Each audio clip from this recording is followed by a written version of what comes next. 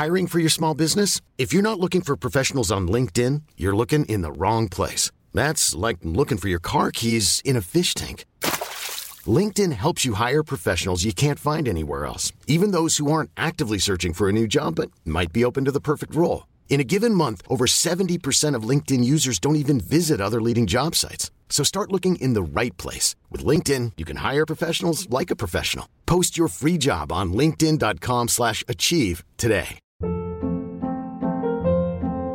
Hold up. What was that? Boring. No flavor. That was as bad as those leftovers you ate all week. Keke Palmer here. And it's time to say hello to something fresh and guilt-free. Hello Fresh. Jazz up dinner with pecan-crusted chicken or garlic butter shrimp scampi. Now that's music to my mouth. Hello Fresh. Let's get this dinner party started. Discover all the delicious possibilities at hellofresh.com.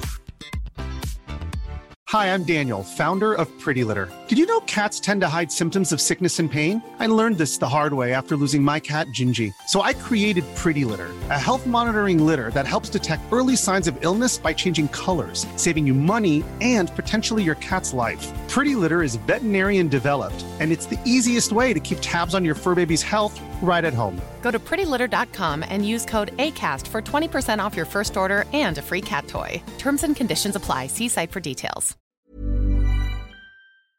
We are all entitled to sexual health, just as much as physical and mental health. We want to make it easier for folks to find resources. However they engage with us, there's no wrong door. So it's important that people are able to get access to care that is affirming. Talking about what their sex life is, about their concerns, and to make sure they're healthy. Do it for them. Do it for you, Montgomery County. Your sexual health matters. Visit doitforyoumc.org.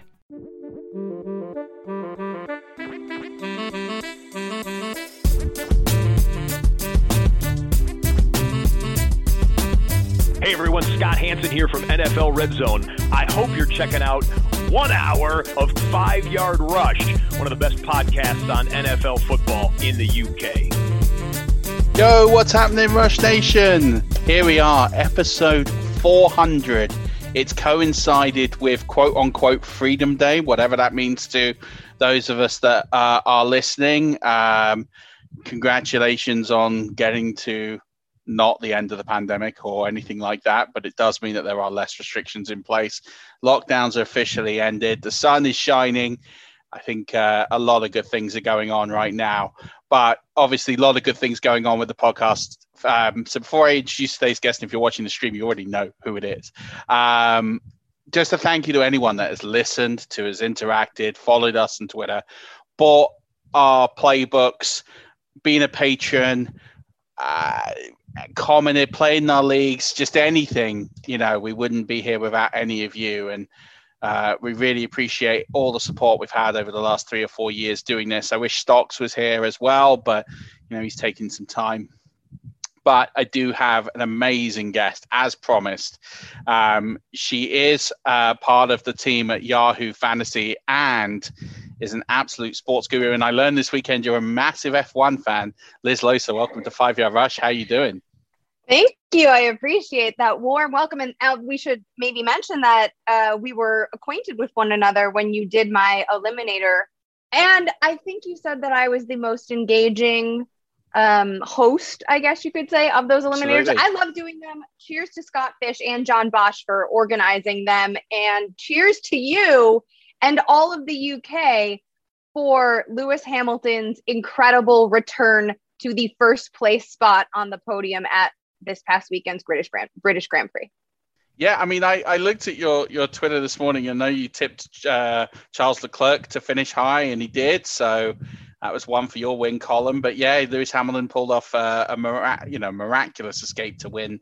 I'm not a big F1 guy. I preferred it back in the old days with the Ayrton Sennas and Damon Hills and even like Jacques Villeneuve's and Alan Prost and Michael Schumacher's and even Fernando Alonso's. I find that it's more car, less driver, but you have to give credit where it's due. He really did pull out all the stops to do it. I know you're going to disagree with me on that, and that's fine. I don't think it's that. I think, let me just two things before we jump into fantasy football, because Formula One has become, this is like my side piece, right? Like she's looking real good. She got these curves in all the right spots. And I'm still married to the NFL. This is my commitment, my lifelong journey. But over here, she's making me feel a certain way. So I'm into her. And I have to say that for me, the politics, I mean, I obviously watched Drive to Survive, the Netflix series, which is Chef's Kiss, impeccably produced and well done on Netflix. But I think that the thing that I grew up a big horse racing fan. And to me, F1 is very similar to horse racing, except you don't have living beings like these horses who are bred for speed. And there is an incredible amount of information for anyone who wants to find out about how that's potentially contributing to the loss of these horses on the track and the broken limbs, etc. But instead, you have the same concept with, and, you know, drivers that are similarly sized to jockeys, but you get to take like a human engineering and ingenuity standpoint to it. So I think it's very, very exciting. Max Verstappen has got to be the biggest crybaby, along with Christian Horner, I have ever met. Lewis Hamilton may have the advantage of the Mercedes squad, but also stand-up guy. Love what he's doing. You can't take it away from him fully. No, and you know, my fun fact with Max Verstappen is he actually raced in an F1 race before he got his driver's license.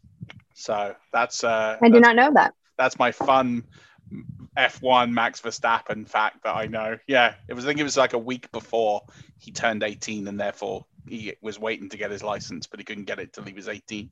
So yeah, he drove in an F1 race before he got his driver's license. That's cool. Yeah. All right. So I have plenty of respect for him as a competitor. I just don't like him. Well, I mean, I know the crowds went wild and when Lewis won, and it was, you know, anytime a British sports person wins, then, you know, it's always something to celebrate, especially after what happened with the Euros. And that's still a very sore spot in this country that we lost those penalty kicks. But we're moving on to another sport, your wifey sport, I guess, or husband sport, however we should refer to it. Talk to us how you got into talking about fantasy football for a living, how you grew up with it and interacted and got to where you got to with where you are now at Yahoo.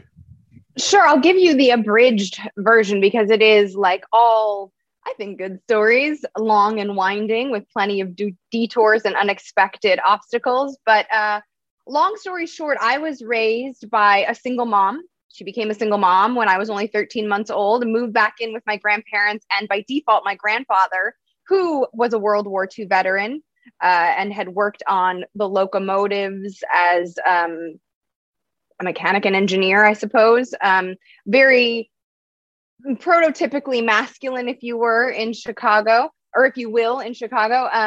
He kind of became my domestic caregiver, was the person who shuttled me back and forth to classes and sewed and planned my Halloween costumes and my ballet recital. I was horrible at ballet, by the way, but like recital dresses, etc. And I'm an only child. And so he and I had the most one-on-one time, and he kind of taught me everything he knew, which was not normatively speaking what girls of the time learned, but did include a lot about sports and cars, as we were talking about at the top of the show, and all of those things, which I think are, to be fair, where I grew up in the United States, in the Midwest, are more prevalent than like on the coasts. So it wasn't that far of a leap, but still pretty different, especially now that I live in Los Angeles and did get a degree out east. So I grew up with this knowledge, and fast forward a bunch of years, my grandfather very unfortunately passed. I wasn't home to get home. I wasn't home. I was traveling back from university unexpectedly to say goodbye. I wasn't able to make it in time. And as a way to grieve, I just started watching every single NFL game, not just a Bears game, that I could on television, and trying to consume as much. And listen, nobody was going to pay for therapy. We didn't have that kind of money. So this is what I did instead. And that tradition became regular every football season as a way to mourn him, remember him, and also just habit and joy. And I became an NFL fan, not just a regional football fan.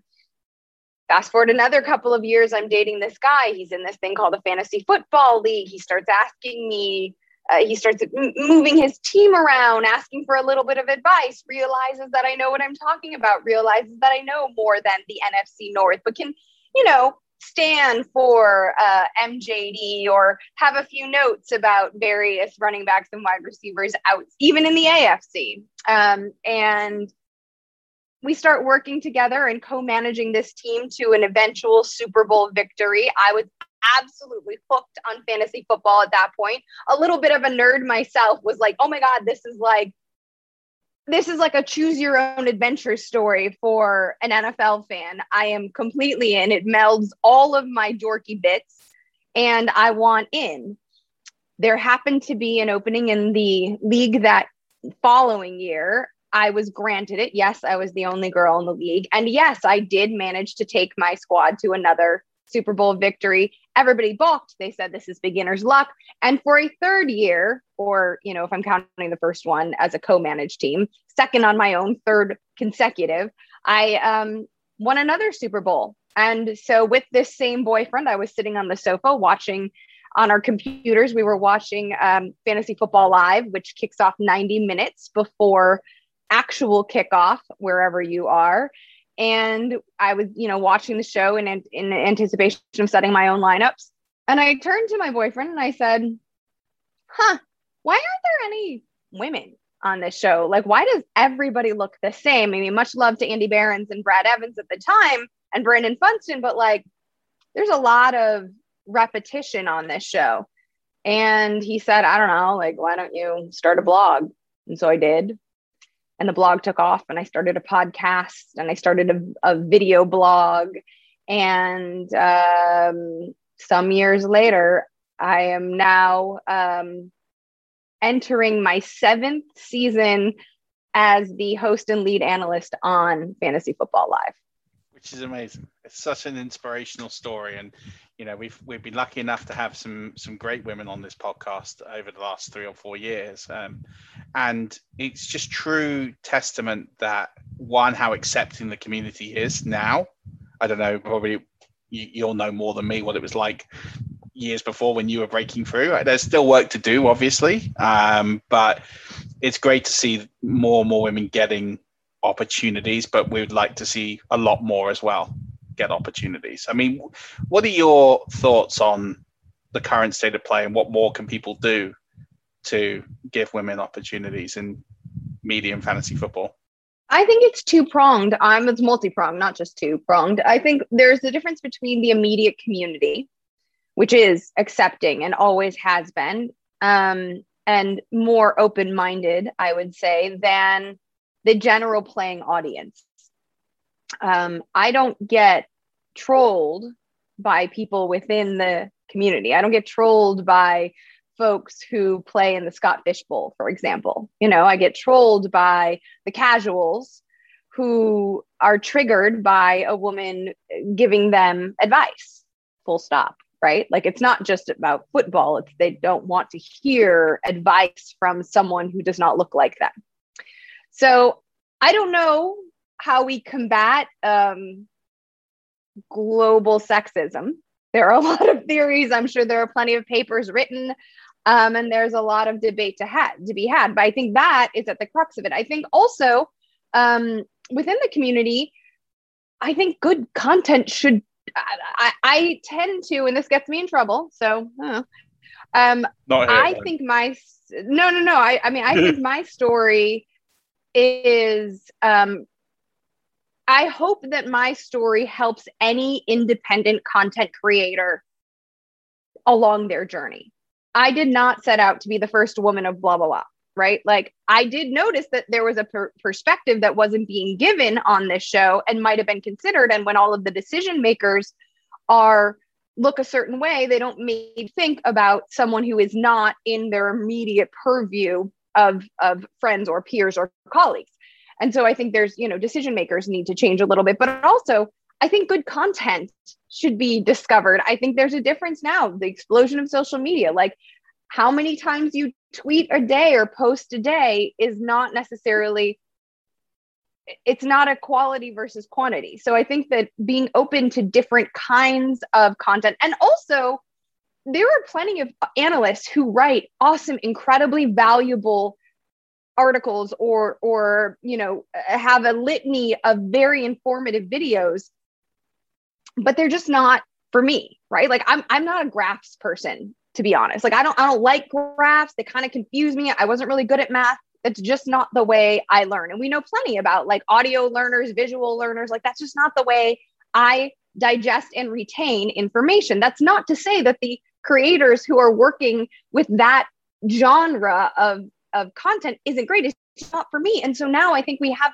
all of the space has become so full of options that, we can choose what we like and what we don't like. And if you are building a platform, maybe have options within that. Maybe you have the person who makes constant zeitgeist references, and maybe that's not for you, but maybe one of your viewers will like that. And I think there's just kind of being open to that. And I also think that just because you're the loudest doesn't mean you're the best, but the loudest people tend to get the most amount of attention.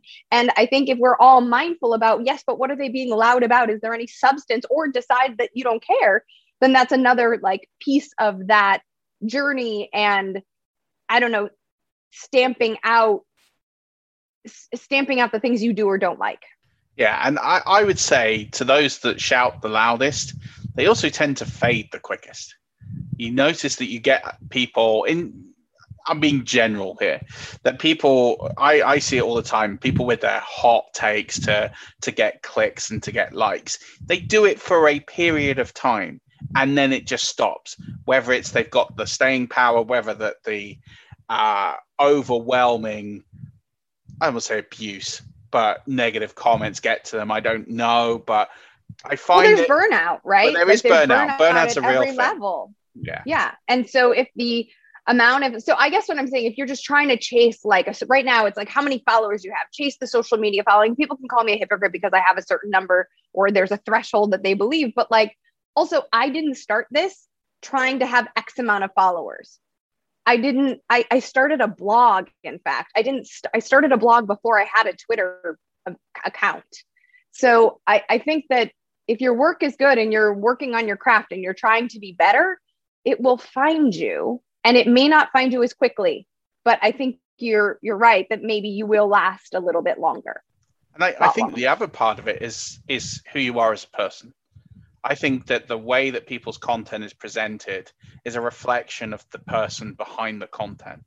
And I think sometimes people get infuriated or frustrated because they do the right things and they work really hard and put all their effort into it and they show everything about them. And as you say, they might not get found. But if they continue to do the right things and live and enjoy it, and I think the enjoyment factor is a really big part of it. If you're not enjoying it, people aren't going to engage with you.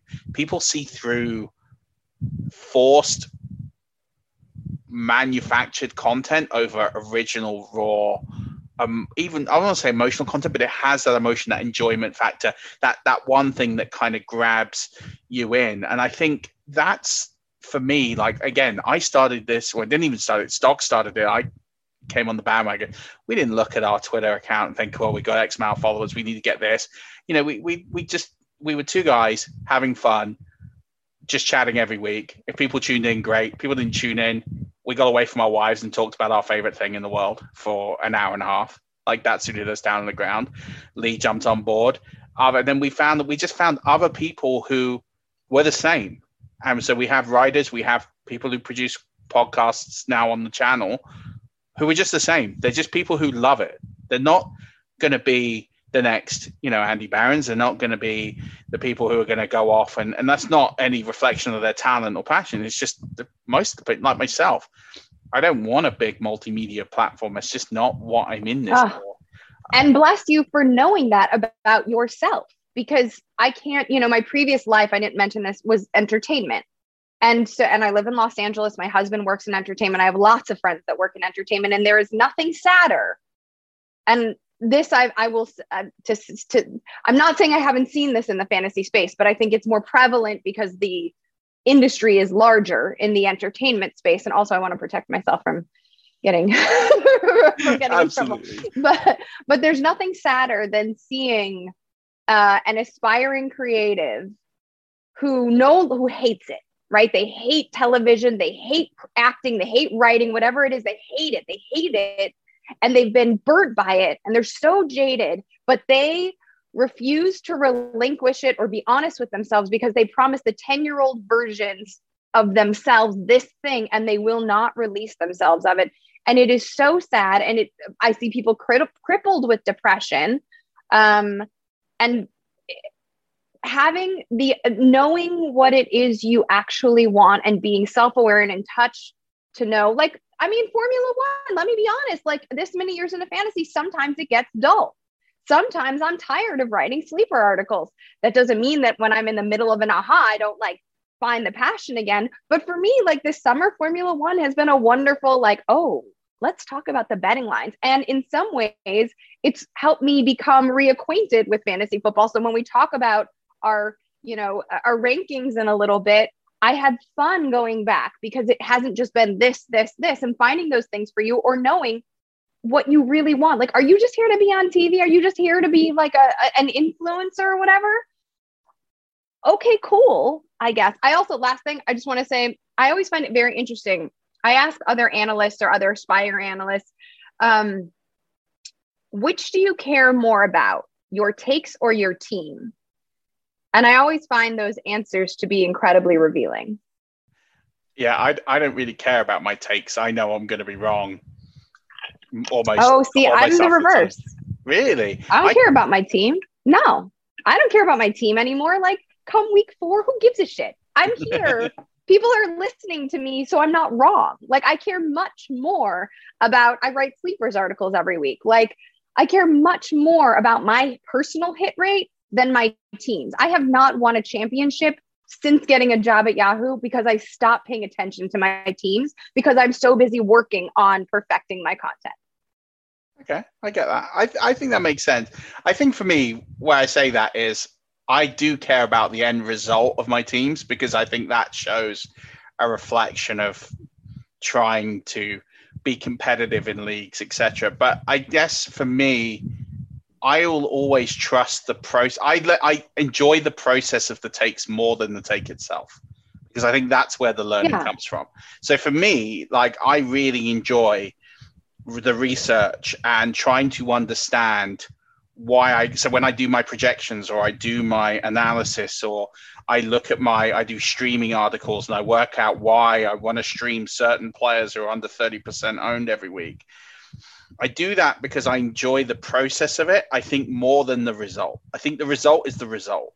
The process is the part because I enjoy refining the process, getting better at the process, getting a better... So it's not necessarily about the hit rate. It's about, I know that each time I do it, I get better at it. And then it's the result of that then I think impacts my teams because I get myself those advantages. And then I help other people win. And if other people tell me that they've won their leagues because of the takes I've got, that makes it better than saying, oh, well, I was right about Miles Sanders and fading him last year, but I was wrong about Darren Waller, for example. I was wrong about Darren Waller last year, too. Don't sweat it. Which do you beat yourself up more after? A loss in a head-to-head loss in a season-long league, or the information in your article, your streamer's article, just busting? So definitely. I think for me, it will be more the content in the article. So if I've told somebody, or in fact, do you know what hurts me more than anything? It isn't the content in the article. It's when someone's dropped me a Twitter DM and they've asked me, I've got this player and this player, who would you start in your lineup? And I give them the wrong one. I think because that impacts somebody else. I always think I'm of the belief that when you take advice and it's articles, for example, you know that you're going to be right and you're going to be wrong. I accept that as just part of the pragmatism of the exercise. But I also think that people who rely on just one article, whether it's mine, whether it's yours, or if it's anybody's, I think that you're being naive if you're just going to take one person's perspective. You should collect multiple perspectives and draw your own conclusion. My whole point in the content that I try and produce is I don't like to be that person that says pick player A over player B. What I want to do is teach you the process so that you can make those decisions for yourself. And so, when I write the playbook every year, which is our book that we produce, we've done it 2 years in a row. it's more based on strategy than it is on here's a list of players and here's my rankings. You can choose this player or this player. It's more about, well, actually the strategy behind playing a certain format, whether it's PPR, whether it's tight end premium. Here's the nuance. Here's everything you kind of need to know to be successful. Here's a couple of ways that you can skin the cat. Choose which you're more comfortable with. And I think for me, when people put me on the spot and make me pick a player and it backfires for him, that hurts me more than any loss I'll ever have. But I guess I'm just not worried about the content in my article, because I guess I'm hoping that people don't just rely on my article, that they're using other sources as well. But I think I agree with you. I came into this business offering information and believing people were mature and intelligent enough to make their own decisions and come to their own conclusions. But by the number of stardom situm questions that I get every week in season, clearly that, you know what, Andy Behrens is the best thing. People will ask him, which of these two wide receivers should I start? And he will just reply with a link to his rankings. I think that's so baller. Like, I don't have the onions to do it all the time, but like, he's just like, I didn't spend my time doing these rankings for you not to look at them. Great point. You can't argue that logic. All right. Well, funny, that's a good segue, because we've just finished our SFB 11 drafts. I had Andy Behrens in my division, funny enough. So I thoroughly enjoyed drafting with Andy. He was drafting in the one spot. He did go kicker, by the way, in the 13th, 14th, was it 12th, 13th round. He went kicker. He went Koo and Tucker. So I went Koo ahead of Koo was my number one kicker. So good to know. But he went back to back. So the Andy Behrens kicker turn, I think, is how we're trademarking it now.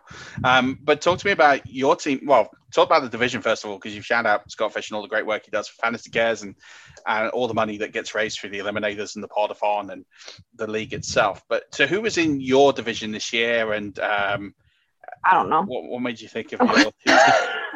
I mean, I'm in the J-Lo division. There are a lot of good people in the division. I don't know who is in. I don't look at the competition. I'm focused on me. I guess that could be looked up. I honestly I know you had Thor Nystrom of Rotoworld in there. And I believe he won it a couple of years ago. I believe he won the Scott Fish Bowl a couple of years ago. I think. I don't know. I don't know who's in it other than Thor. I know that a bunch of people tweeted that our conference, which was Conference 18, was like one of the hardest conferences. I think Brad Evans is in it too. There's a lot. I mean, there's always a lot of good people in a tournament of like 300 plus people. There's going to be plenty of obstacles and competition. So I don't know. I do know that this year, my strategy, so every year, and I think I've said this on previous podcasts, when you draft in these industry leagues, there is almost a point of pride about waiting on quarterback. And so you never want to be that like thirsty drafter who like takes a quarterback seemingly too early. And I am, if you haven't already ascertained, a prideful human. And so I tend to wait too long on quarterback. Last year, I tried to remedy that, and I took Dak Prescott, and I was winning the whole damn thing until week 5. But I will say that taught me about needing insurance in depth in this particular league because of the super flex format and the 2 quarterback format. So I prioritized quarterback above all else. I was drafting from the 4 spot. I wanted Kyler Murray. He was my guy. I like Dak. By the way, Kyler Murray and Dak Prescott in my rankings, dancing varied. I have flip-flopped them numerous times, but I think Dak opens the season with 2 really, really tough matchups. And in a league like this one in particular, you cannot go 0-2. And so I wanted an immediate advantage. And so I took Kyler at the 4 spot. And then I did something I've never done, which is go whole hog on tight end. I probably took the least durable of them with George Kittle.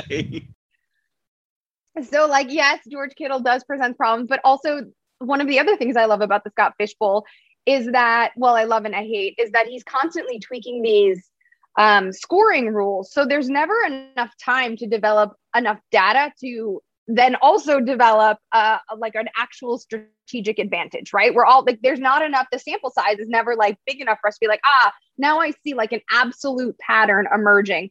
So it makes it the ultimate go get your guy league. Like, just go get the guy you think, like, I don't know.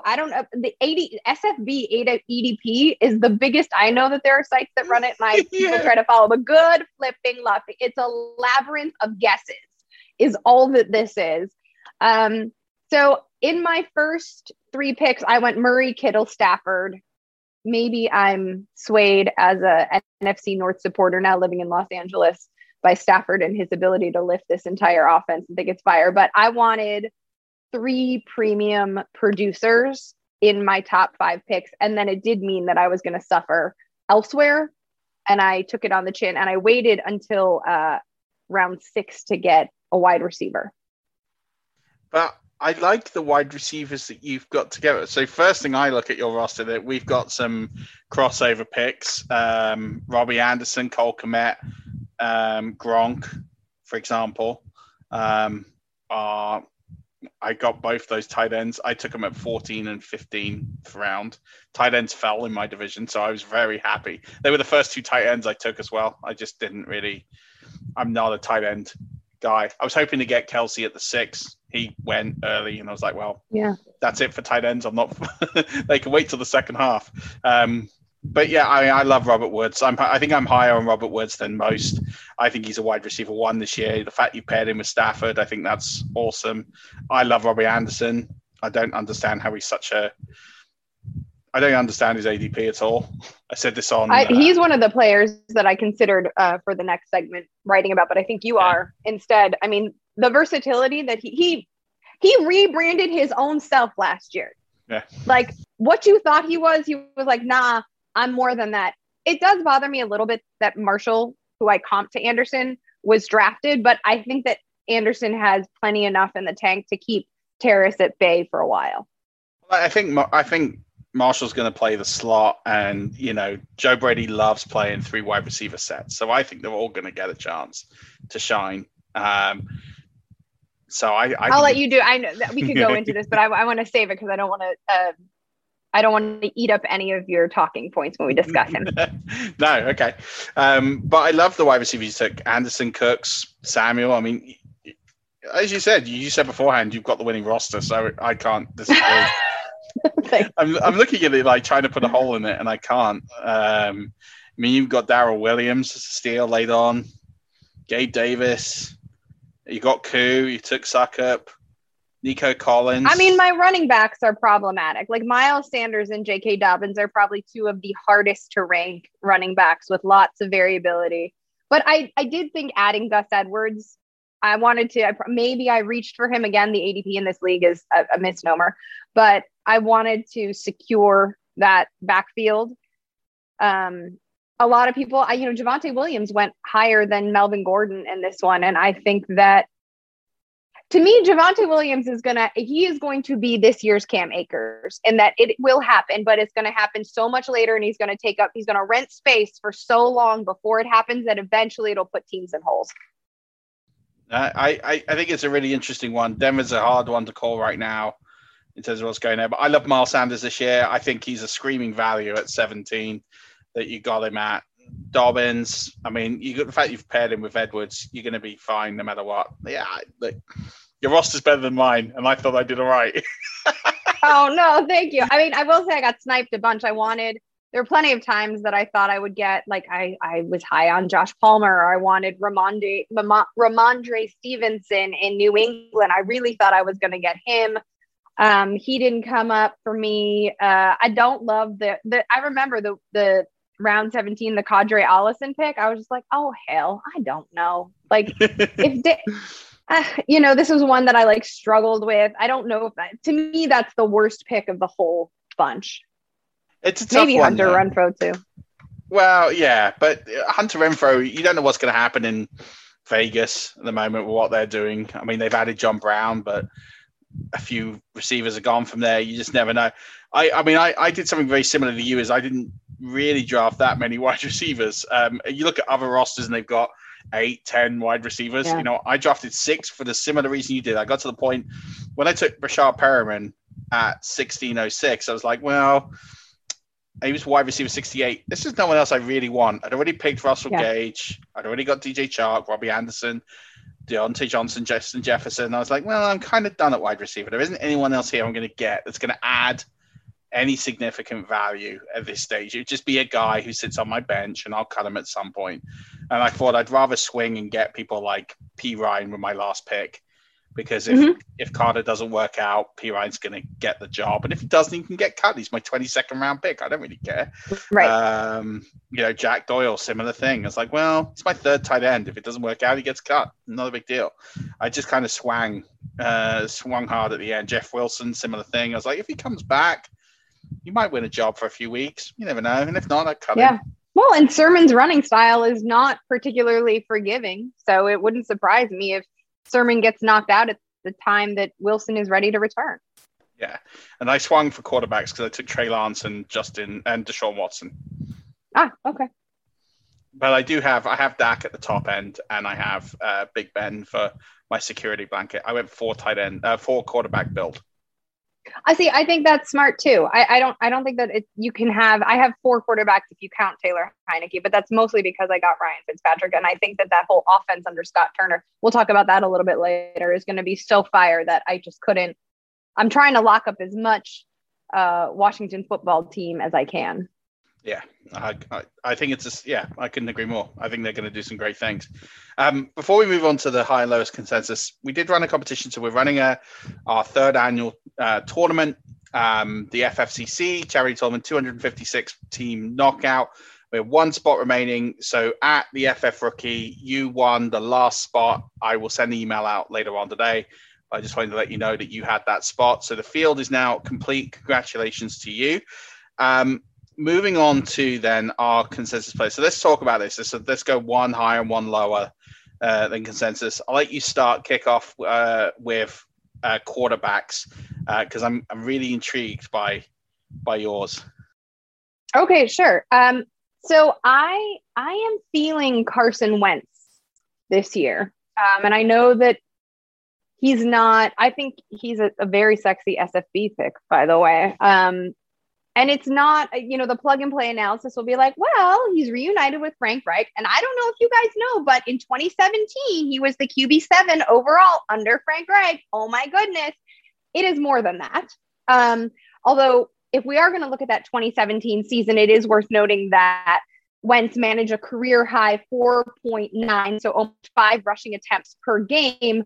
That, when I am projecting outwards of what I can expect from him mobility wise, obviously that has become the biggest cheat code in our virtual game. I'm imagining at least 4 rushing attempts per game over a 17 game season puts him in the 3rd tier. So there's something there. And I like that.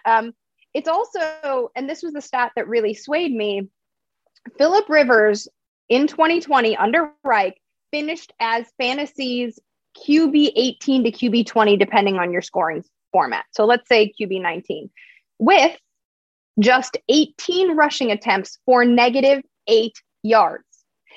Let me repeat that. Phillip Rivers was the QB 19 overall with just 18 total rushing attempts for -8 yards. I'm expecting Wentz to average 4 rushing attempts per game, and he is currently the consensus QB 18.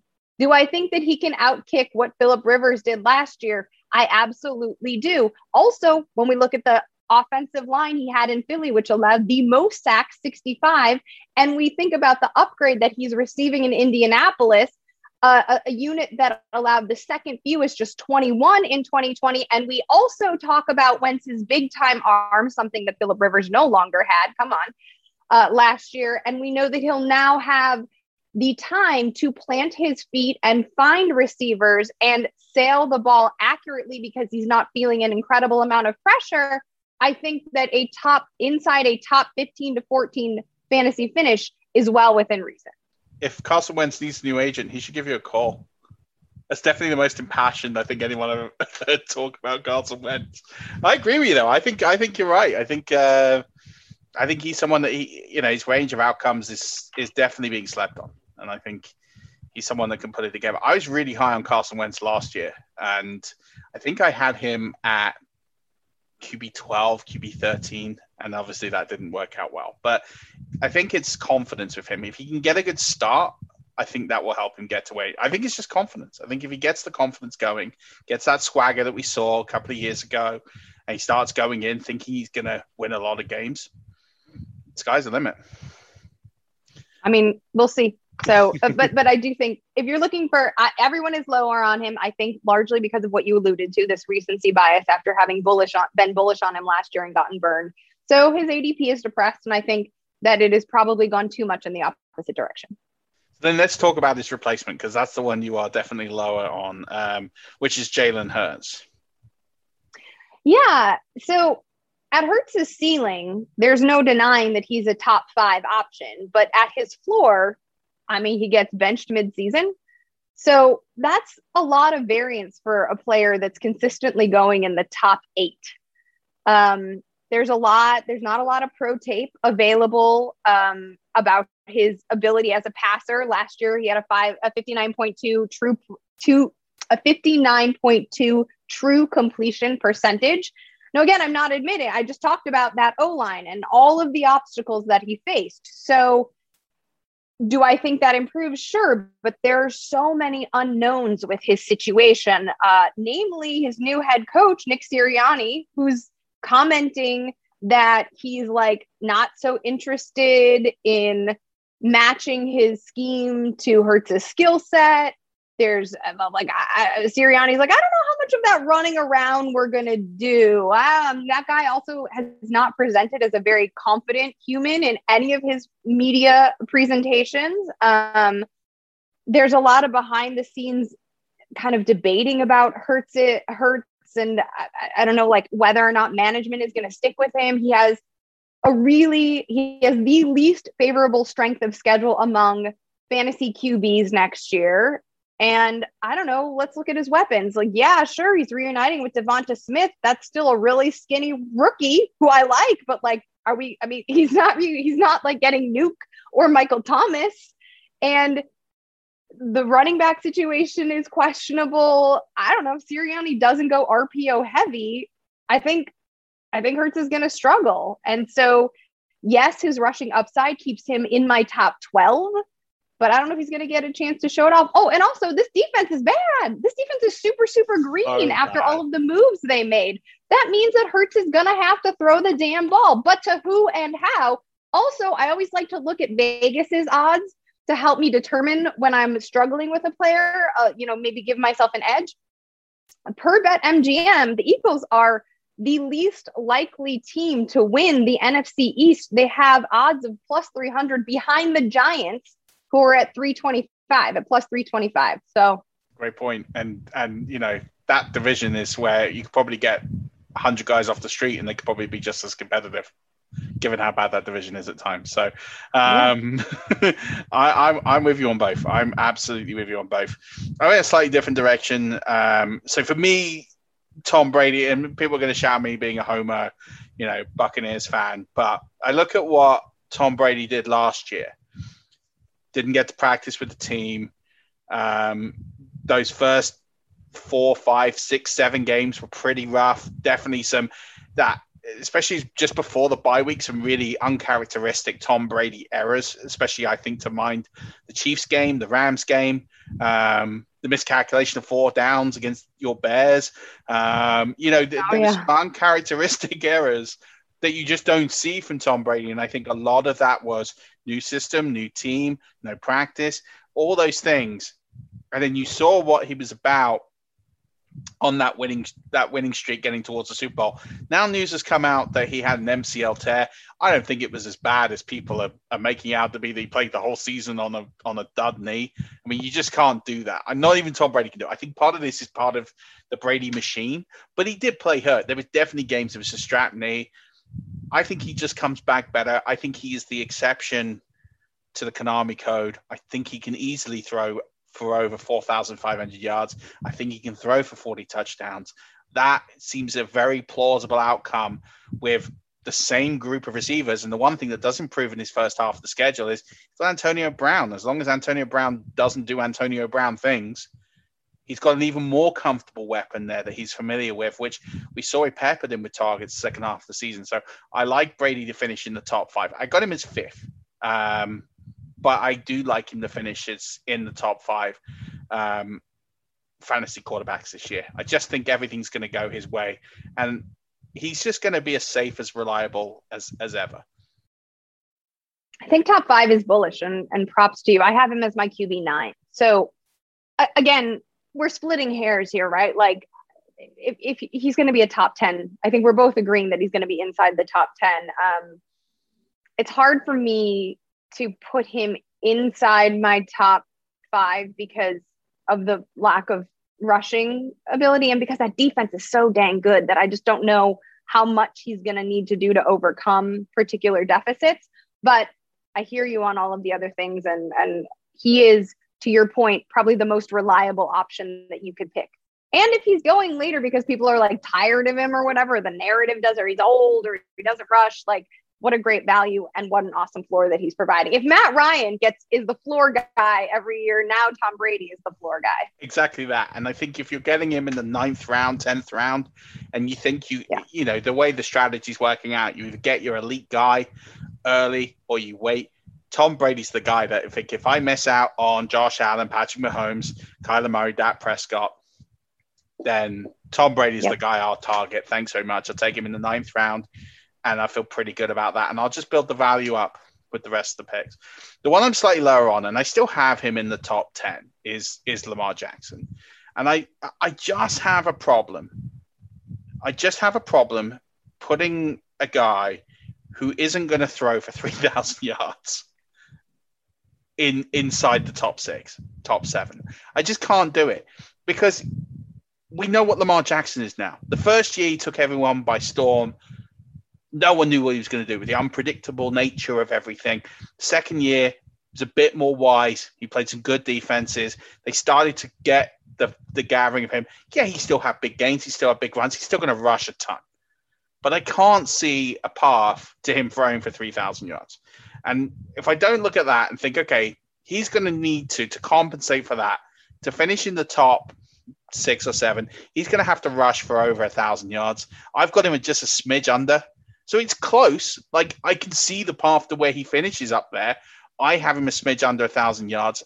And as a result, I've just got him outside. It's not much. I mean, I've got him at 9. The gap to Brady's like less than 20 points. It's quite easy for him to make that up, but just right now, I can't see it. So I don't think he's worth where people are taking him. No, I hear all that. And I like that you are quantifying it with a number of rushing yards. I think he is going to flirt with 1,000, right? Whether it's like 990 or 1050, like it's right there. But I agree with you that is what we are relying on. And and if he gets hurt, then boom, there's that number isn't reachable. Yeah. Or if people, again, he's playing, that schedule is not bad, but they're playing some especially that division.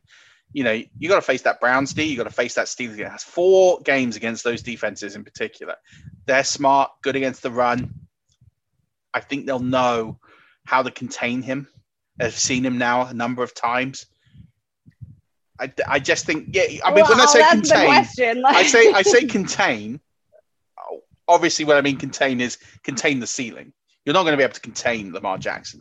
I still think he's going to get yards, but I don't think you're going to see those 150, 200-yard games he's capable of on the ground against those defenses. And I think, well, if that makes up a good portion of your schedule, where are you going to make it rain to catch those up?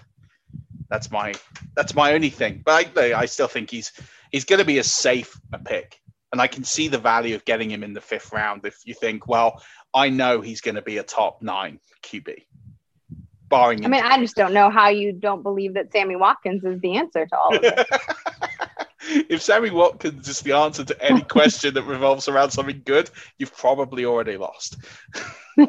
Fair. Let's move on to running backs because I love yours again. Tell me why you're high on Joe Mixon. So, you know, I like to take these divisive players and admit that I struggle. He's one of the hardest running backs in the top 15 for me to rank. But ultimately, when I dug in and looked at the numbers, I can't not rank him ahead of the ECR. And so much of this is recency bias, which is why it's important to go back and like really mathematically decide why you feel a certain way and whether you should or not. But Joe Mixon in 2019, before Joe Burrow, evaded the most tackles of any running back, 6.4 per game that year. Oh, why? Well, because the whole offense was dog shit. Now you add in Joe Burrow and his number goes from 6.4 per game to 4.7 per game. That reduction wasn't obviously because the O-line got better, right? But because Joe Burrow added an electricity to the offense that prevented opposing defenses from stacking the box so regularly. In fact, last year, Mixon recorded a light front carry of nearly 60%, which was the running back 7 for that statistical category. Now you're going to throw in Jamar Chase. You've already got T. Higgins. You got Tyler Boyd. That field stretching ability is only going to grow. You don't have Gio Bernard, by the way, which should improve Mixon's work or volume in the passing game. He's, by the way, a pretty efficient pass catcher when given the opportunity. Is injury an issue? Sure. Does the foot sprain scare me? Yeah. But this is the running back position. Name me a player. I mean, Saquon Barkley's still going for 4 overall, and people aren't talking about the ACL, and he hasn't even committed to like what sort of workload he's going to have. So if we're talking about you can't like just harp on the injuries for this position because it is so volatile. So I think he's going to flirt with his 2018 numbers, and I think he has an opportunity to clear 1,100 rushing yards this year. I'm so with you. So let me ask you this question, because this is going to probably annoy some people, and I think that's why I want to ask the question. If healthy and Joe Mixon plays 17 games, will he finish above Jonathan Taylor?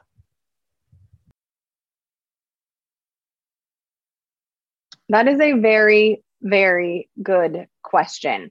I will probably, you know what? I'm going to have to lean towards yes, because Nyheim Hines is still, I think, going to vulture a lot of the pass catching opportunities in Indianapolis. So assuming full help from Hines, I mean, the reason we have Taylor ranked higher, right, is because of a probability issue of health. So I think it'll be very, very close.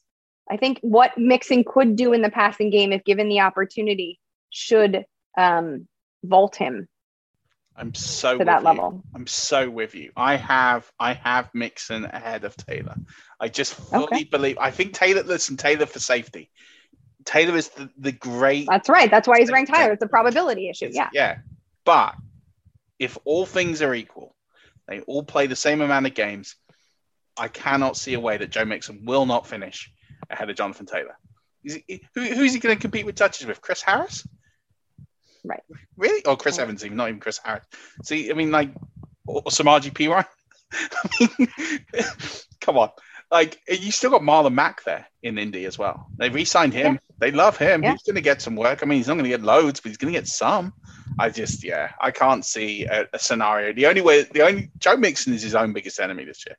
If he stays healthy. That is the best thing to say. Joe Mixon is his own biggest enemy this year. Puts a perfect button on it. Yeah. You're lower on, I'm again completely with you here, is DeAndre Swift. I am. I mean, just this offense is not going to be good. You know, they're in, if you look at their odds, I think their odds to win the division are plus 1,600 last time I checked.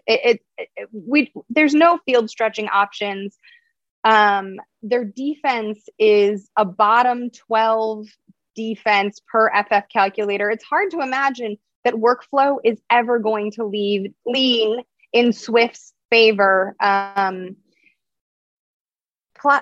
just don't see him ever like milking a lead and be given that opportunity. He does have upside, especially in that arena as a pass catcher, and that's kind of what keeps him inside my top 20. But you also have Jamal Williams coming in, and we know that he can catch passes, and we also know how the coaching staff feels about him, right? Like we know that Anthony Lynn is not down on him. And so And we know that Swift has not been the most durable of players, right? So it wouldn't surprise me that former running back Anthony Lynn would be like, yeah, we're going to use kind of an RBBC here. I don't want this kid to be the sacrificial lamb. Let's use this cheaper option who is coming from within the division and might have an advantage against the Packers against all of the other teams that he's faced previously, you know? So I think people are going to be disappointed by Swift's overall production and opportunity.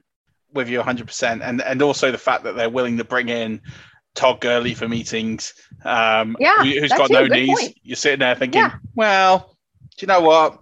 You're not sold on Swift. You know, and none of the people there, the front office, the coaching staff, drafted Swift. There's no investment in him from the people left in the building. It's just not. So I'm with you. I just don't. I don't think Swift is going to be on any of my rosters this year. I just can't see a scenario where I'm looking at him and thinking, yeah, I'm going to take him over David Montgomery or Clyde Edwards-Helaire or Chris Carson, even though Chris Carson is injury prone as anything. I just can't see it. So yeah, I completely with you. I'm high on Miles Sanders the most, which is funny because I was lower on Miles Sanders than everyone last year. I said Miles Sanders would not finish as an RB2 last year. Just didn't see it. He was getting drafted in the second round. A Doug Peterson running back is not going to finish that high. You know, does not produce 100-yard rushing games. He's not going to get a lot of pass catching. Well, he's going to get some, but he's not going to get a huge volume of it. That's what happened. He got injured. Okay, that didn't help either. But I do think all the reasons you talked about Jalen Hurts and this whole we're not going to let him run wild, I think is exactly the reason why Miles Sanders is probably a pretty good bet.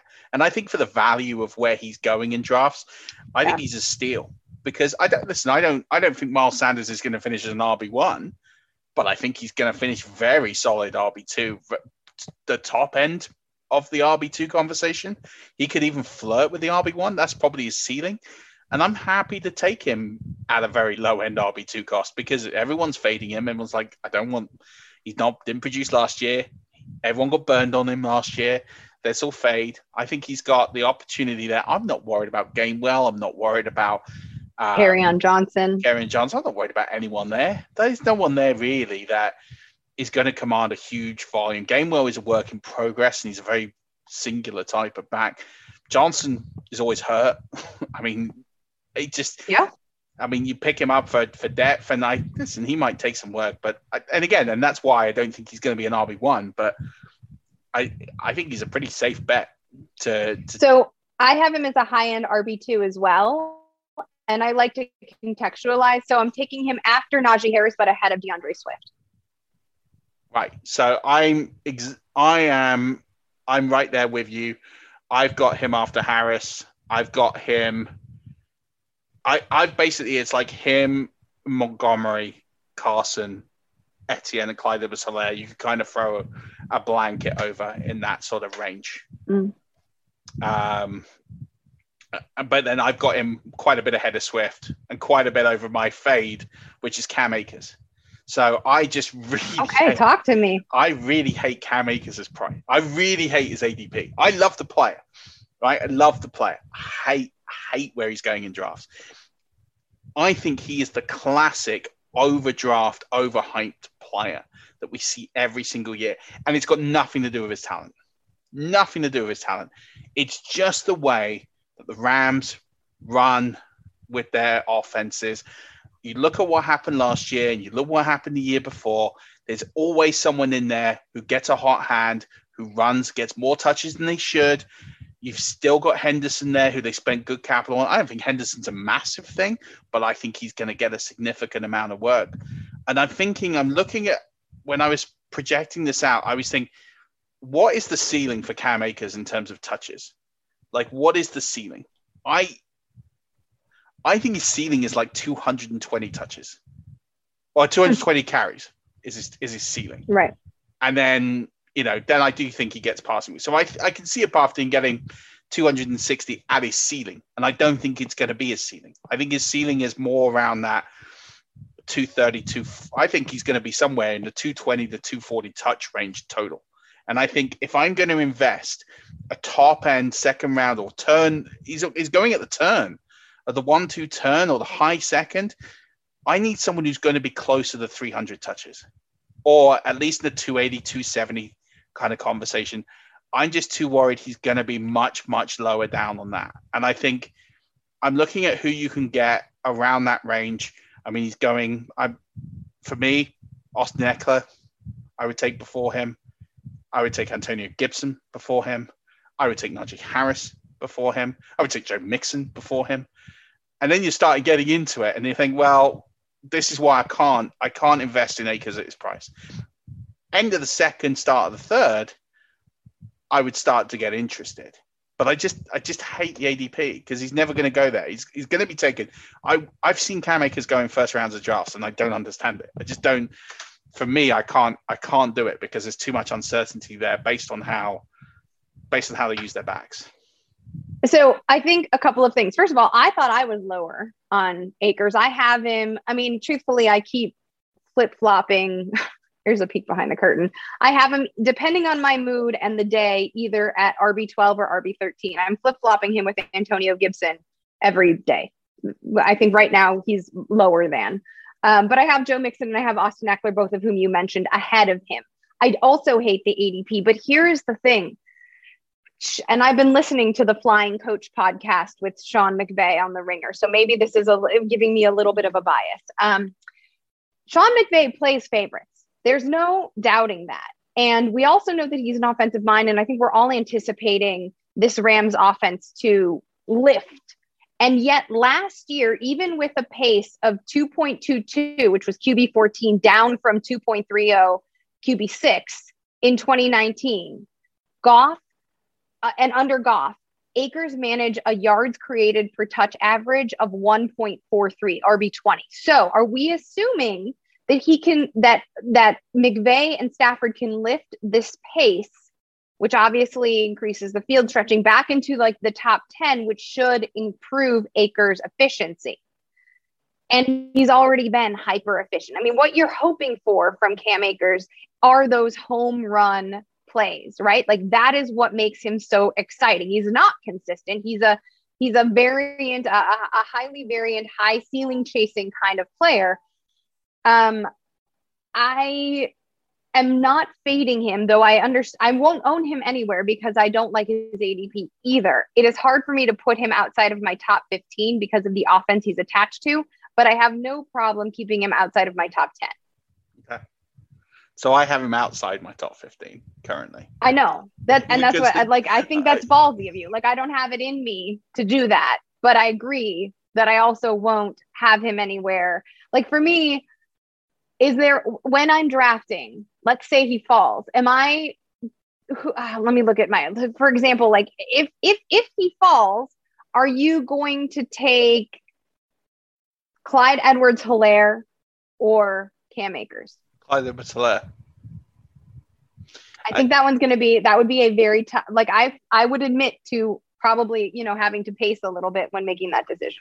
I would feel comfortable with Edwards-Helaire, not because of what I've seen, but just because, again, I look at that situation and think with the investment of the capital, with who is there, with that offense, I just feel more comfortable that Clyde Edwards-Helaire was brought in for a very specific reason into that team. And I don't think we've seen the best of him.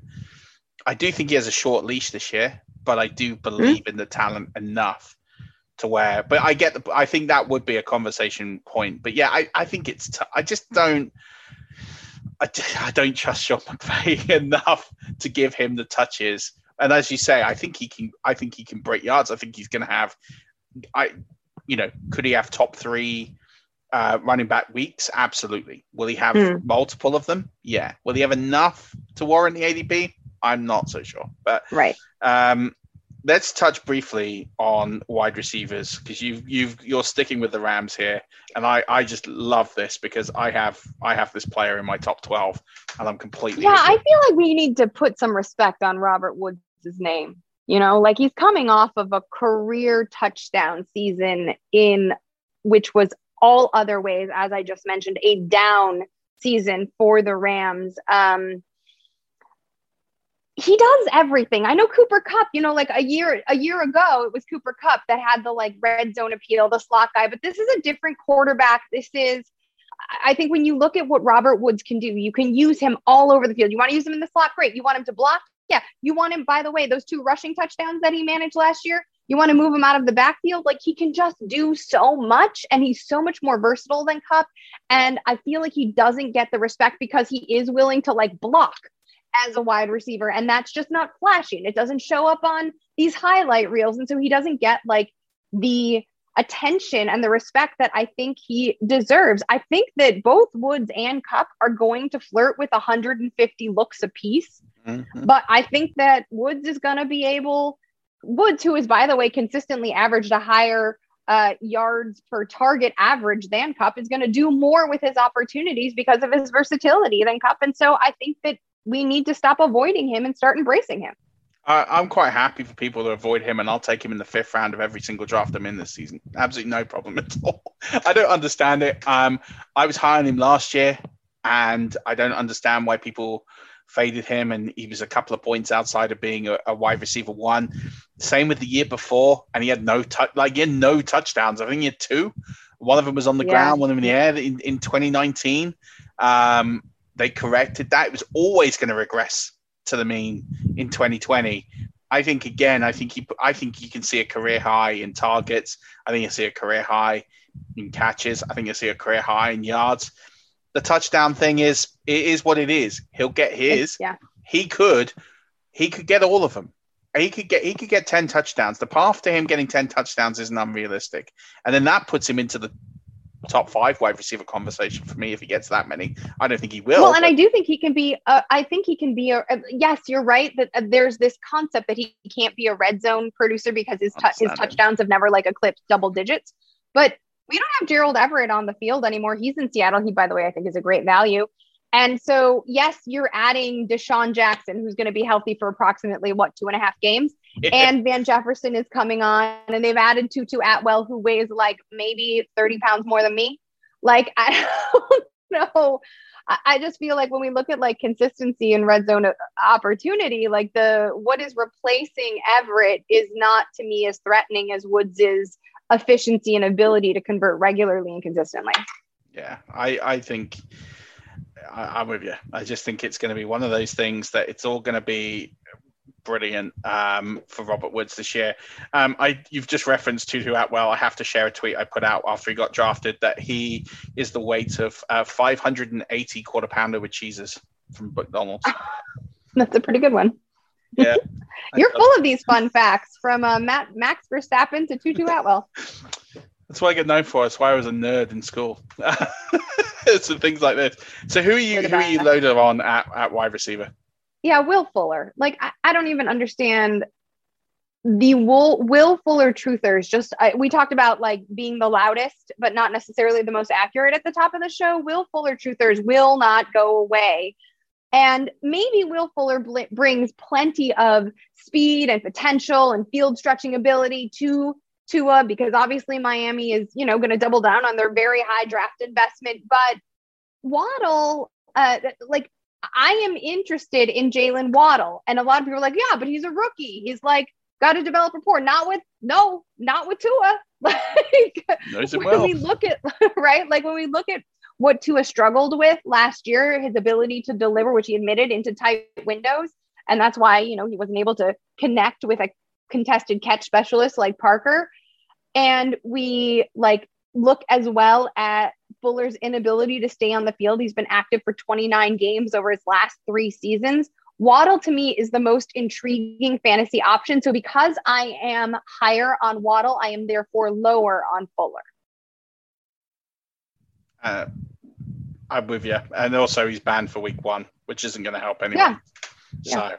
So I'm with you. My high and lowers probably won't shock anyone if they listen to Friday's show. I'm higher than most on, well, not you apparently, but on Robbie Anderson. I think he's going to get his. Joe Brady, I think was 3rd in the league last year in 3 wide receiver sets. Yes, okay, that might drop off a little bit with Christian McCaffrey back, but I think Terrence Marshall Jr. is going to get his. I think that Anderson's going to get his, Moore's going to get his. I think they're going to put the ball in the air. I think they're going to spread it. And also the thing with Robbie Anderson was a wide receiver 2 last year with 2 touchdowns. We talked about it, Robert Woods. He's going to get a similar target volume to what he got last year. He's earned his right in that team. He's not going to see too much competition out on the outside. And his touchdowns, they're going to regress. They're going to regress back to the mean. He can easily get to 5-6 touchdowns if he keeps the same volume. So he's only going to go arrow up from last year. He's not going to remain the same or go down. The only thing that's going to hurt him is injuries. He's been very durable in his career. I think Robbie Anderson is a screaming value.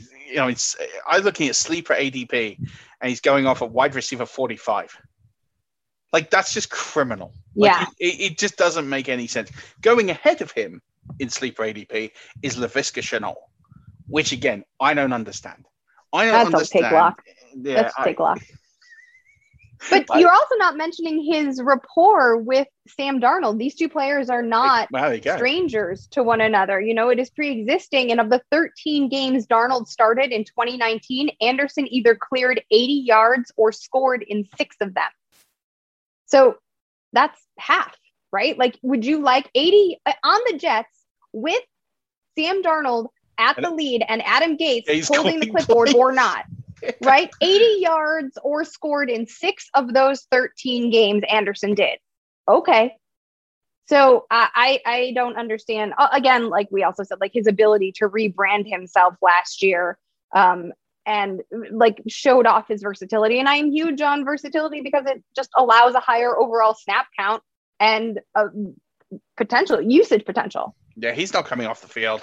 DJ Moore's not coming off the field. And you got to remember last year, Curtis Samuel got a little bit in the way of Robbie Anderson, not a ton. Yeah. He's not got that this year. There's just no path to Robbie Anderson losing touches at all for me. And I think he's going to be absolutely set. Laviska Shenault is the complete opposite. I don't understand. I understand looking at the tape how talented a player Laviska Shenault is. I understand that in the right situation, in the right offense, the right coaching staff, he could be an absolute superstar in this league. Guess what? He's not in any of those things. Jacksonville absolutely stink. They are going to continue to stink this year. They've lost 105 games since 2012. Wow. They've lost more games than the Browns, who went 0-16, then 1-15. Like, in that time, that is horrific. The thing with and then you've got Urban Meyer, who is untested at this level. He plays a spread offense. I've watched enough Urban Meyer experiences. I went to the University of Florida. I understand Urban Meyer is someone they're going to run the ball. They're going to run the ball a lot. Even they're going to run the ball when they're losing. They're going to run because they're building a culture. They understand they might only win 4 games this year, maybe 5. If everything breaks right, 6. But they're not going to. They're going to lose double-digit amount of games this year, no matter how good Trevor Lawrence is. And then you've got the roles themselves. You could brought in Marvin Jones, and you got DJ Chark. Their roles are pretty cemented in this offense. I'm worried about their volume to a degree, but I think their roles are pretty cemented. So Laviska Shenault's going to line up in the slot. And do you know who's going to compete for him and probably take a significant amount of his work? Travis Etienne. Travis Etienne. So you've got Travis Etienne, who's been drafted in the first round of a team that should not have taken a running back in the first round, who is getting a lot of snaps at wide receiver. And he is going to line up and he's going to eat so much of Laviska Shenault's workload. So Laviska Shenault had 79 targets last year. Can I see a path to Laviska Shenault getting more? No. Can I see him getting less? Yeah. So why is he going at like wide receiver 38? It makes no sense to me. Like, it just doesn't make any sense with his role and everything. I think he's a great player, but I just don't think in that offense he's going to work at all. Well, I think you mentioned 2 things. Remember, you talked about investment, right? Urban Meyer didn't draft Laviska Shenault. He's not his guy. He wasn't his, quote, Swiss Army knife. He got himself one of those. And by the way, one that has immediate rapport with his number 1 overall draft pick, Trevor Lawrence. Of course, Etienne is going to be prioritized over Laviska Shenault. I think the Shenault take is like people who, really fell in love with the content they wrote last year about Shenault's potential breakout. And they just they were like, man, that was some good pros. I really worked hard on that research. And so they copy and pasted and tweaked, because sometimes writing all these articles and doing this research is a lot, especially in hot back summer. Yeah. That says it all for me. Let's skim tight ends quickly. Let's not talk too much about tight ends, because I'm conscious of time. You've got Adam Troutman as one you're higher on consensus, and Noah Fant as one you're lower on in consensus. I'll be really quick. Adam Troutman I could put him inside my tight end 15 after a couple of lemonade Trulies. I might be tempted to do it. Here's the premise. When the New Orleans Saints give up 4 picks to scoop a prospect at a scheme-friendly position, you take note, even if you know that note won't be good for a year. There is no Jared Cook. There's no Emmanuel Sanders. There's no Josh Hill. That's like 150 damn targets available. Adam Troutman, I don't care who the quarterback is, Adam Troutman is going to be third in opportunities and completions among this pass-catching group in New Orleans. He is being discounted because he is not known. And also because he went to a small school, Dayton, where he absolutely crushed, by the way. We know Sean Payton loves himself a tight end that he can use as a toy. And also, here's the thing Troutman did manage to do as a rookie that most rookies don't: improve as a blocker. He ended up, at the end of 2020, he was graded as PFF's #1 run blocking tight end. He ain't coming off the field. I'm with you. And you're lower on consensus than Noah Fant. Who the hell is Noah Fant? Who is he? Can someone tell me who he is? Because here's what I know. Noah Fant was drafted out of Iowa because he was a touchdown machine. He was going to be this red zone threat for Drew Lock, who was high and wild and all those things. And yet the only thing I know Fant has been is inconsistent. The only thing he has been is inconsistent. He had a litany of soft tissue issues, most of them lower body in 2019. Soft tissue issues, by the way, are recurrent. If any injury is considered recurrent, they're very unpredictable. And in 2020, when he was on fire at the top of the season, then he sprained his ankle in, I think, week 4 or maybe week 5, and things went completely off the wagon. I mentioned his ability to be a red zone, or his potential or his thought to be a red zone producer. Well, he's managed just 3 touchdowns in back-to-back seasons. Where are the damn touchdowns? I'm not even going to talk about the drops, because I know you all know the numbers on the drops. And if you don't, you should. Because last year, Fant drew 12 red zone looks. And again, he managed 3 touchdowns, only 7 red zone completions. We don't know who the quarterback is going to be. Is it going to be Locke? Is it going to be Bridgewater? Sutton is back. Judy has flashed. There are other options. I am done with Fant. I love Noah Fant, but I'm with you. 2 years ago when he was drafted, I thought he was, for me, the best tight end prospect to have come out of college in some time. But he has not lived up to it. And I don't think it's all his own fault, but I think a lot of it is. I think when you've got opportunities, you've got to shine. And he hasn't. He, for me, has been probably one of the most disappointing draft players over the last 3 or 4 years, especially in the skill position. So I can totally get on board with that. I've gone Logan Thomas because I just want to buy every part of the football team's offense. Then you've got Ryan Fitzpatrick, who absolutely loves tight ends. I think you're looking at what they've got there. Curtis Samuel is going to be the gadget player, splash player. You've got Terry McLaurin. It's not a million miles of competition for targets, but in the red zone, I really think Logan Thomas is going to be... Listen, I'm not stupid high on Logan Thomas, but I can see a path easy for him to be at the tight end 5. I mean, he was the tight end 3 last year. I mean, it's not a huge ask for him to reach where he got to last season. And I think he will in spades in what will be a better offense. I'm lower than everyone on George Kittle only because I'm not convinced George Kittle is going to play 17 games. And until he plays 17 games, I will continue to not draft him at his ADP because I just cannot afford a second round pick to not be on the field. So I will swerve that. When he plays 17 games, I'll draft him. Until that happens, no. I agree with you. He's not going to play 17 games. And I would say, asterisk, outside of tight end premium scoring leagues, I would agree with you. My only love of Kittle is the offense that he is attached to, and knowing that the minute Trey Lance comes in, because I don't think any of us are believing that Jimmy G is going to make it all 17, whether because he's benched or because he's hurt, the offense is going to shift to a more run-focused offense. But Kittle, of the receivers or of the pass-catching options there, remains the most quarterback-proof. And I believe in Kyle Shanahan, and I believe in the fire that is that offense. And so I don't mind attaching myself to him, though I admit the ADP does make him risky. Yeah, I think if he was going in the 4th, 5th round, I would absolutely buy it. But I can't do it. I just can't do it. And just basically give away a 2nd round pick for the 4 games I'm going to have George Kittle go off in 2021. Last question from me, and I ask this to everyone, is what is your one spicy hot fantasy football take for the 2021 season? It can be absolutely anything. You've given loads, to be fair. I don't think it's going to be that spicy given what you just said about Logan Thomas. And it's not a fantasy take. It's a straight up football take. I think that the Washington football team is going to win the division and advance to at least the 2nd round of the NFL playoffs. I am all in on them. Scott Turner has been top 10 in pass attempts over 2 straight seasons, both in Washington last year and Carolina the previous. Ryan Fitzpatrick is a top 15 quarterback. Book it. McLaurin is a top 10 quarterback. Samuel is at least a minimum of a top 35 option. 3-year, $34.5 million contract means he's getting something. Gibson's a top 12. Thomas, your guy, is a top 10 option. All of that adds up to a winning combination. I am taking them, like I said, to win the division at plus 250 odds behind Dallas, by the way, who are at plus 115 per BetMGM.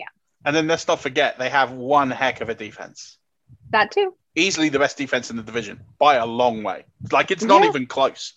I'm with you 100%. I mean, and you look at that Super Bowl run that the Buccaneers had. It was the football team that gave them the biggest game. They were the ones that really took, with Taylor Heineke, who had barely played at all in the NFL. And they were the ones that really pushed the Buccaneers. That was, you ask anyone on that coaching staff, that was their hardest game because they had absolutely nothing to gain by winning that game. And Washington just gave it everything. And you look at the other games, the Buccaneers were in control of every other game in that run. Yeah. That game was really close. I know the Buccaneers were always ahead, but it really was a couple of calls going Washington's way. They could have really, really caused an upset. And then we'd have a whole different picture, and Aaron Rodgers still wouldn't have gone to the Super Bowl because it's not what Aaron Rodgers does. Nor would Drew Brees. Actually, do you know what? Washington probably would have won it last year. I'm not convinced that Washington would have won it last year if they'd beaten the Buccaneers. I've just talked myself into it. No, I don't think that's 100% wrong because Tampa Bay's defense won the Super Bowl for them against Patrick Mahomes. And I mean, the experience level isn't necessarily the same because of the amount of youth on Washington's team compared to the vets on Tampa Bay's, but I do think Chase Young and company Montez Sweat, all them could have given Patrick Mahomes a run for his money given the deficiencies in that offensive line. So not impossible. And I am married to a Washington football team supporter. So thank you. I will not say that to him, though, because I don't want to bring up any old wounds. I need to keep my marriage as pleasant as possible, especially after the quarantine that was 2020. I love it. Listen, this has been an absolute treat, an absolute pleasure. Tell everybody, I'm sure everyone listening to this is following you, but if they're not, where can they find your work? Where can they find your articles, your takes, your rankings, you as a person and everything else? Absolutely. I would love it if you would please follow and engage with me, because I actually do like talking to my Twitter followers instead of just tweeting, like what I ate for breakfast that day and leaving it alone. You can follow me on Twitter at LizLoza_FF and on Instagram at LizLoza_FF. Also, I rolled out a couple of weeks ago my Rest versus Rust series. It is one that is particularly close to me. You can find that on Yahoo Sports. You can also just Google Liz Loza Rest versus Rust. I went through very in-depth and worked with an orthopedic surgeon and the team doctor at the University of Southern California on these. I think there are some illuminating points. It'll give you an incredible advantage over some players that are just being very widely discussed. We talked about Dak Prescott, Saquon Barkley, and Kenny Golladay. So Rest versus Rust on Yahoo Fantasy or Yahoo Sports. And starting This week, I will be the face of video for the Summer Olympic coverage for Yahoo Sports. It's going to be some gnarly nights because of the time change. So I would encourage everyone to download the Yahoo Sports app and the Yahoo Fantasy app and follow along with our Olympic coverage, because we will be doing it in real time, regardless of what time zone you are in. I am working from LA time, either 6 p.m. to 2 a.m. or 2 a.m. to 10 a.m., reacting to things that are happening live and giving you, and this Olympics already, let me just tell you, I've been in a million production meetings, and there are lots of players who are not going and having to pull out because COVID-19 continues to be a factor. I've seen some people call it the ill Olympics. So please check that out and follow me on social for everything Olympics and fantasy football, and I guess Formula One related as well. Formula One takes. If you followed your takes at the weekend, you would have made yourself some money. So definitely do that. I really love this. I think it's been a phenomenal episode. Thank you for joining. Congratulations, number 400, by the way. Congratulations. Thank you. It's gone really quickly. And I'm looking forward to doing another 400 more, because this is just an amazing thing that we do. So to all the writers and everyone who have been part of this, thank you so much for being part of the 400 episodes. Anyone who's ever guested, whether you came on once or you've been on a million times, we really appreciate it. Liz, thank you so much for joining. Really, really appreciate it. This has been honestly a real hoot, and love to have you back at some point in the future as well. Thank you so much. I loved being here with you, Adam, and I love any connection to the other side of the pond that I can get. So thank you. Well, we appreciate it. Rush Nation, hope you enjoyed this. Plenty of content coming out this week. Lots of different things. Dynasty, there's a great DFS pod coming out. IDP will be back this week. So there's lots going on over the channels. More articles being put up. Check that out on 5yearrush.co.uk. The FFCC is just 7 days away. Get ready for those. But until later on, don't forget, keep rushing.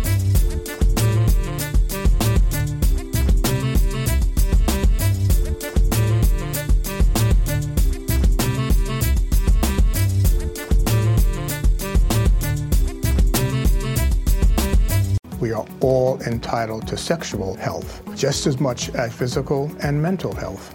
We want to make it easier for folks to find resources. However they engage with us, there's no wrong door. So it's important that people are able to get access to care that is affirming. Talking about what their sex life is, about their concerns, and to make sure they're healthy. Do it for them. Do it for you, Montgomery County. Your sexual health matters. Visit doitforyoumc.org.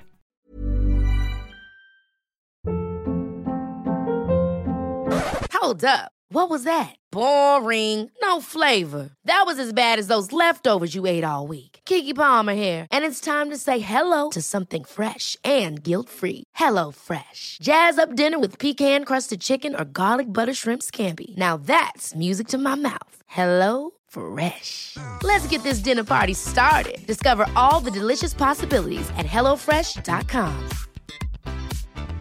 Hi, I'm Daniel, founder of Pretty Litter. Did you know cats tend to hide symptoms of sickness and pain? I learned this the hard way after losing my cat, Gingy. So I created Pretty Litter, a health monitoring litter that helps detect early signs of illness by changing colors, saving you money and potentially your cat's life. Pretty Litter is veterinarian developed, and it's the easiest way to keep tabs on your fur baby's health right at home. Go to prettylitter.com and use code ACAST for 20% off your first order and a free cat toy. Terms and conditions apply. See site for details.